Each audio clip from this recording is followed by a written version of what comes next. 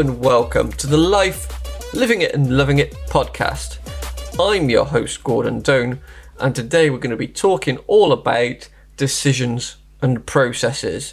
But before we jump into all that, I thought I'd give you my usual weekly update. So I wanted to wish everybody a happy Easter. I know Easter was yesterday if you're listening to this on the day it's released, so happy Easter. Hopefully you enjoyed a weekend. Hopefully we've had some sunshine when I'm recording this. It's glorious weather. I'm recording this slightly earlier to take into account the bank holidays for the team. So I'm recording this slightly earlier. So it is absolutely roasting out there at the moment, over 22 degrees today, which is lovely. So hopefully that'll last into the bank holiday weekend and we're able to enjoy some of that sun on our time off as well. Hopefully you've had a great time, whether we've had sun or not. Hopefully you've been able to spend some time outside. Maybe spend some time with family and friends, because lockdown has eased up, so we're now able to spend, or in England anyway, we're able to spend time outdoors with up to 6 people in one go, so that's really positive. So I'm looking forward to being able to see a few friends that I haven't seen for a while in groups of up to 6, so that'd be really awesome. So things are starting to look really, really positive again, and I think if you approach these things with that positive mindset, then we're going to get positive outcomes. So really cool, really excited. This weekend I should have got into 30 kilometers as well with my running. So excited to be able to do that. If everything's gone according to plan, next week I'll let you know. But if everything's gone according to plan, I will have run the 30 kilometers as well, which is super exciting for me.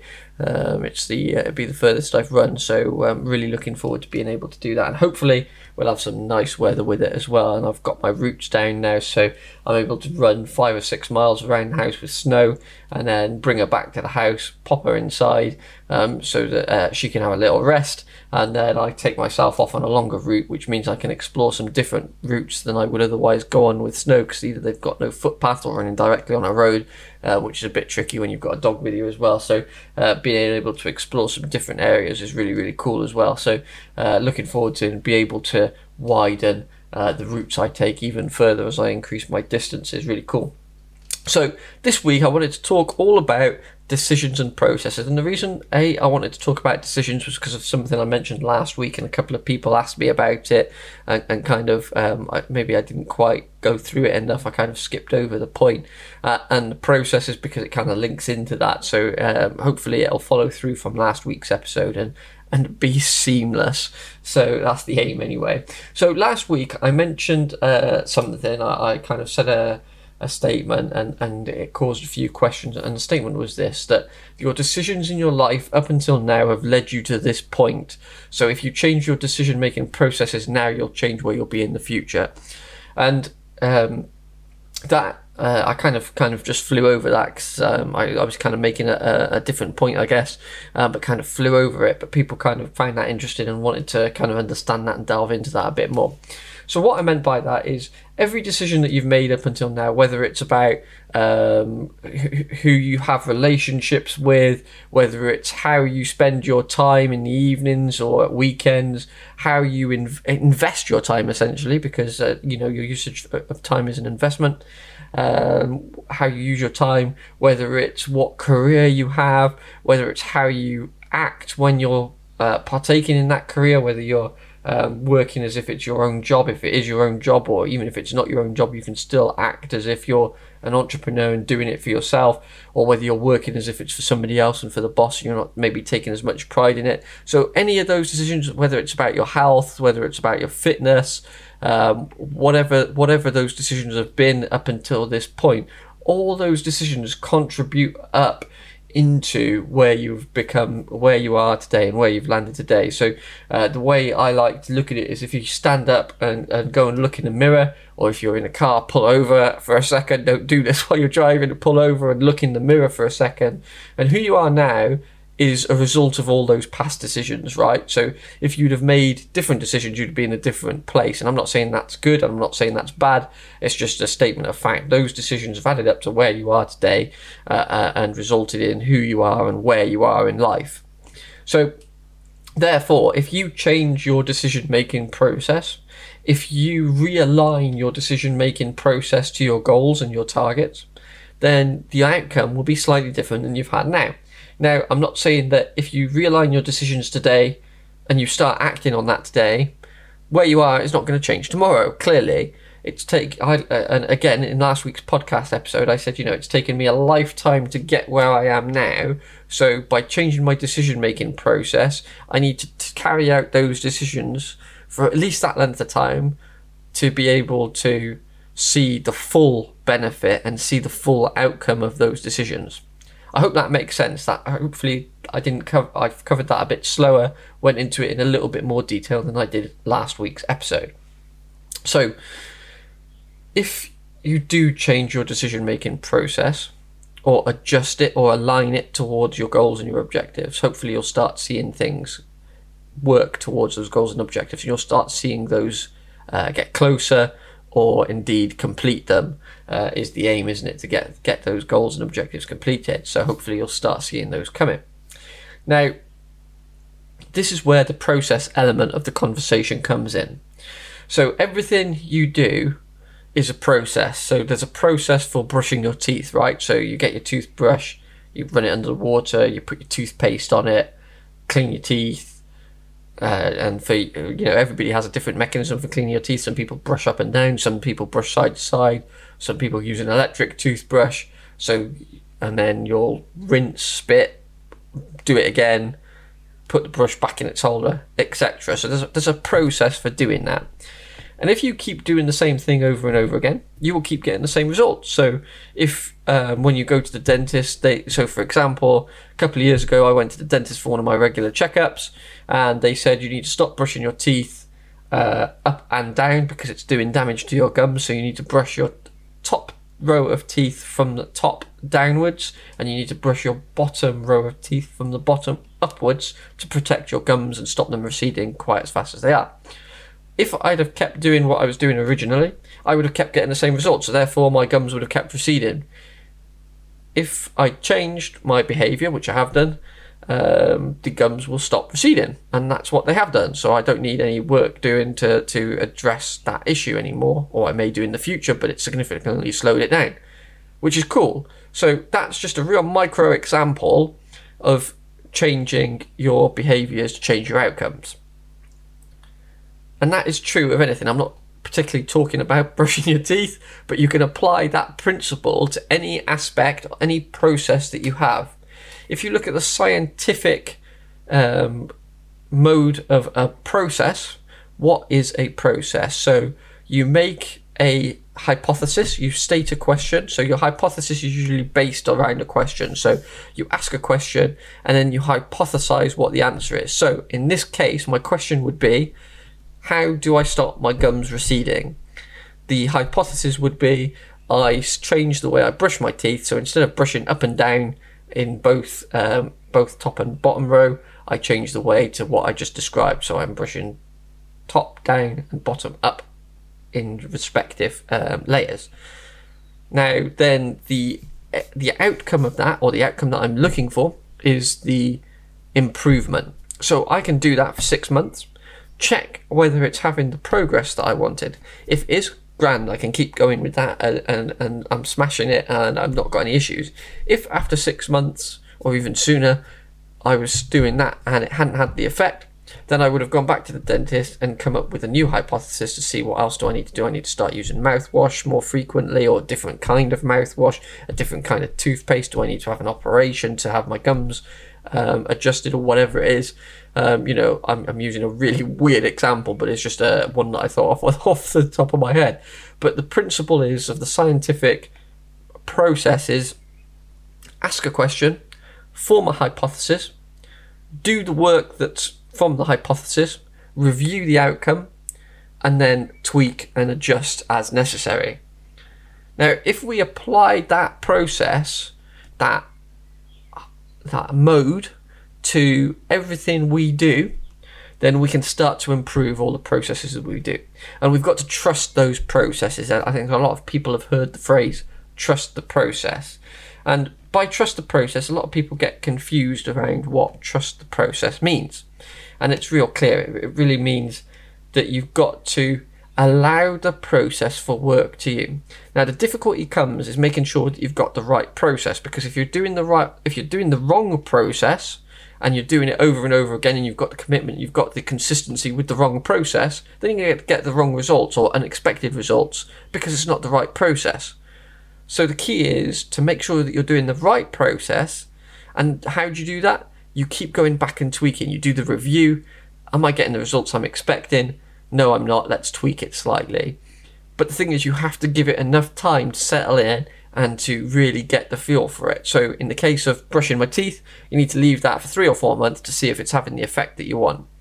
In the case of changing your diet for your health and well-being, maybe you're trying to lose some weight and you're changing your diet to do that. Obviously, doing a diet for a week is hardly going to make a difference. So you need to be able to sustain that for longer periods of time. You know, I've got a friend who tries about 10 different diets every single year, and they never get the results that they're aiming for. And it's because they kind of stick with a diet for a week or two, and then they kind of give up on it and move on and say it's not working. And I would say, well, if you're not going to stick with it for a period of time, why would you bother doing it? And they always say, oh, but I am going to stick with it, but I'm not seeing the results, so I'm going to stop and change to something else. And I'm like, well, 2 weeks is not long enough to have a long-lasting effect.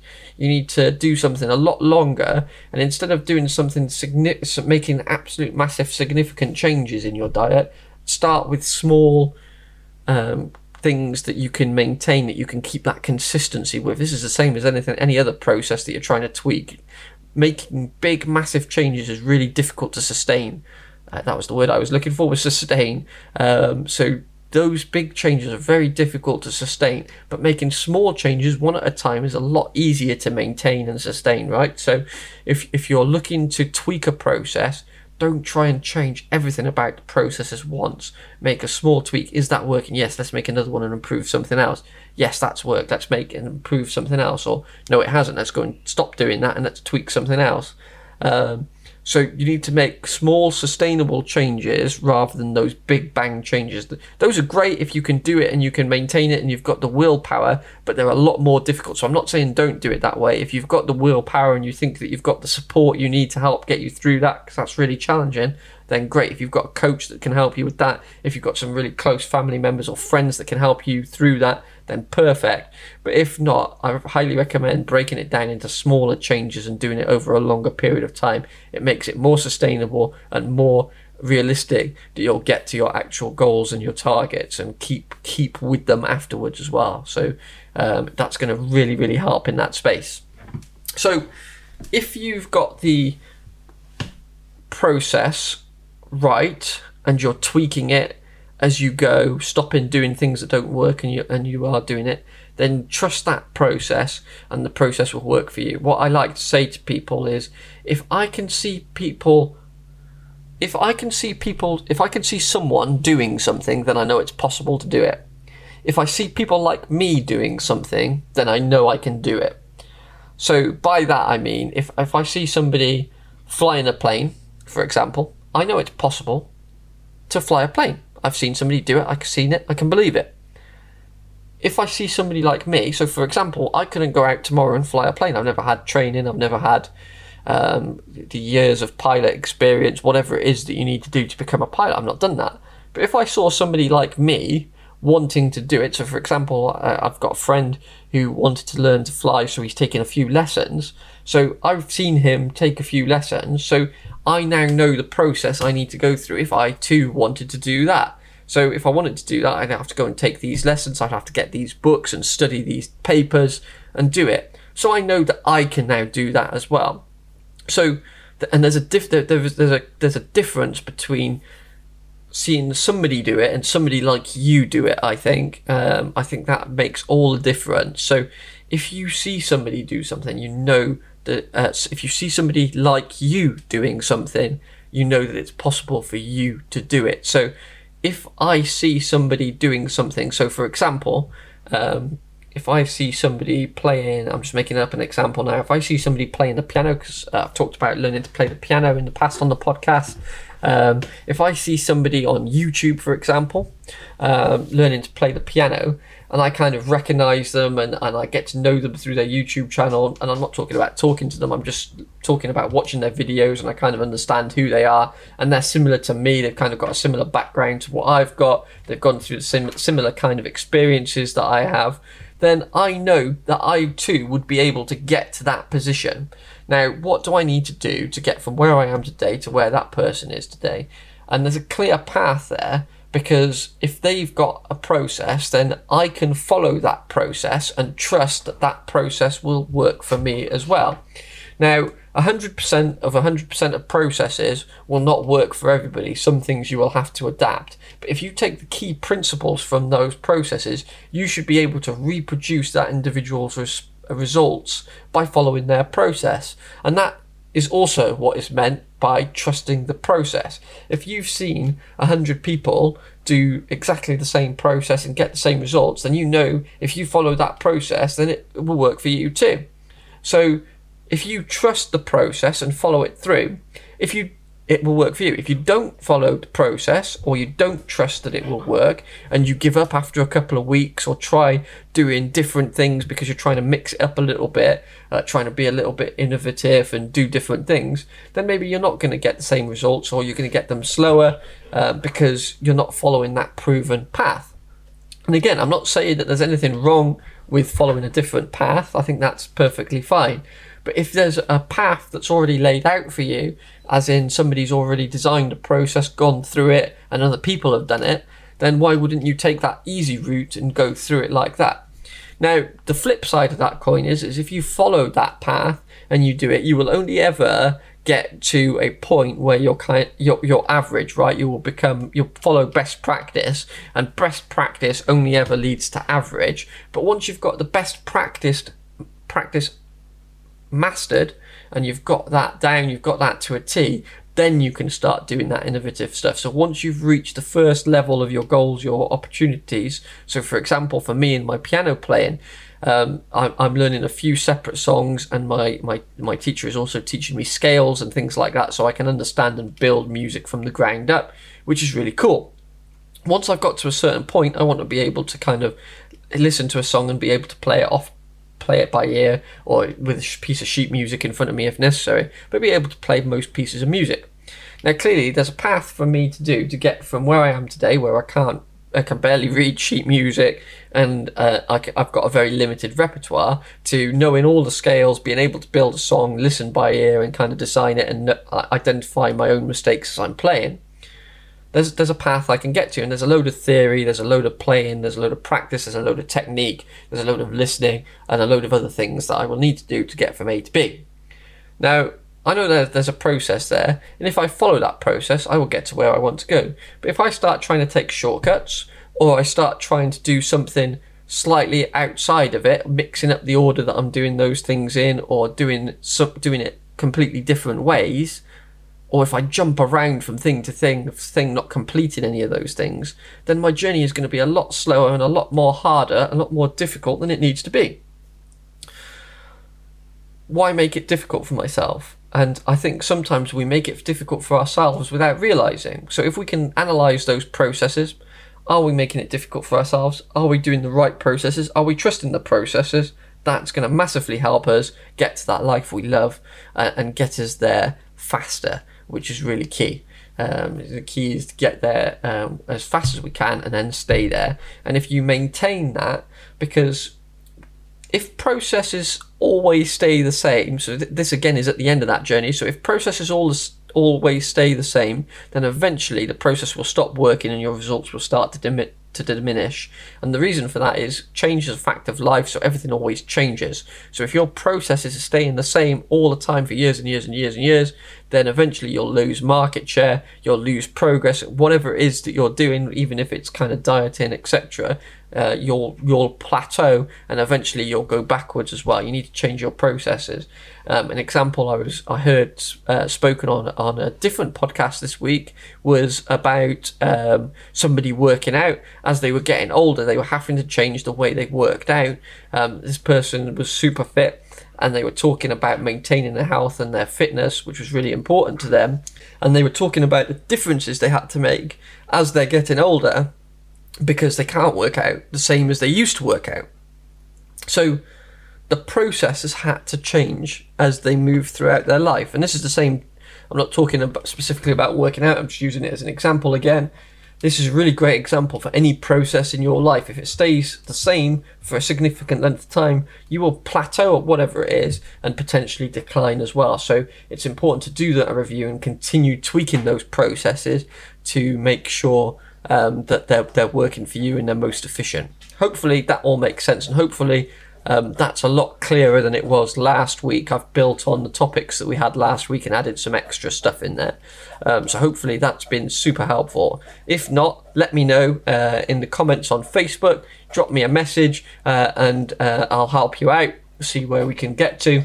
If you have any suggestions for future topics for the podcast, give me a shout, let me know. If you just want to say, hey, give me a shout, let me know. If you want some coaching sessions, drop me a message and we can line something up. I've got a few spots become available. So if anybody is interested in doing the DISC assessment, the pilot assessment, we can do that for you. If you're interested in finding out whether you're a pilot or whether you're air traffic control, grounds crew or flight attendant, how your natural tendencies are to approaching certain things in life, how you best interact with other folks. The DISC report shows all that stuff in real clear, easy, actionable way. So it's going to really help position you to get the best out of your processes, to get the best out of the people you interact with on a daily basis. It's going to help massively in those areas.